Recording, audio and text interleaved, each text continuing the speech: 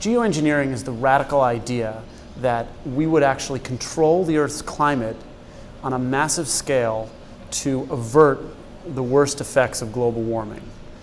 This might mean cooling the planet directly by blocking the sun's rays, or by sucking carbon out of the sky with machines or plants or other means to reduce the amount of greenhouse gases in the atmosphere. And this might be done to alleviate local effects, like to protect the Arctic, or in fact to cool the planet on a massive scale to lower the Earth's temperature. The main point of a recent meeting of scientists in California, 100 scientists from around the world, including climate scientists, ethicists, lawyers, policy experts, and that meeting came up with the following message. The first thing we have to do is cut emissions, because we are worsening the problem with every ton of carbon dioxide we put into the atmosphere. Following that, we can adapt to the changes we're getting to, but we also need to study geoengineering on the chance that we have to use it in the future. We don't know that much about what kind of field experiments we might use in the future, how useful they would be, what the risks would be, but one of the ideas is that we would sort of follow medical ethics, and we would scale experiments starting with small-scale experiments which carry little risk, kind of like doing experiments with mice or with bacteria in medicine, and we would scale up to riskier experiments that give us more information.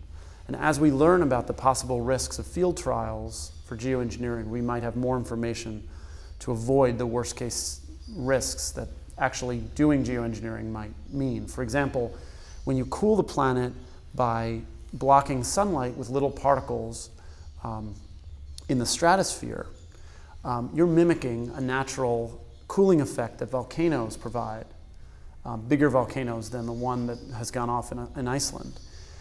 But we've seen from at least one previous big volcanic eruption in 1991 that blocking that sunlight can rob the planet of energy it needs to evaporate water, and that can lead to a lowering of rain.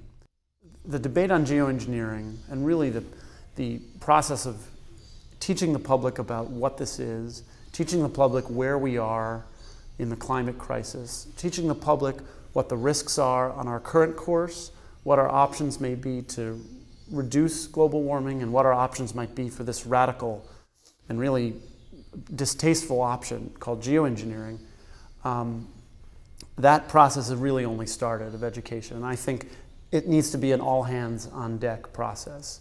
It needs to be teachers, scientists, science centers, aquariums, even public servants, as they learn about geoengineering, need to really engage in an open, honest, and forthright conversation about what the possibilities are.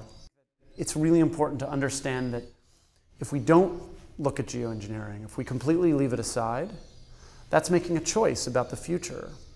So there is a risk of not having that information about what the risks could be, what the possibilities could be. Could it work? Could we protect the Arctic with geoengineering? Could we possibly, reduce the strength of hurricanes in the Atlantic?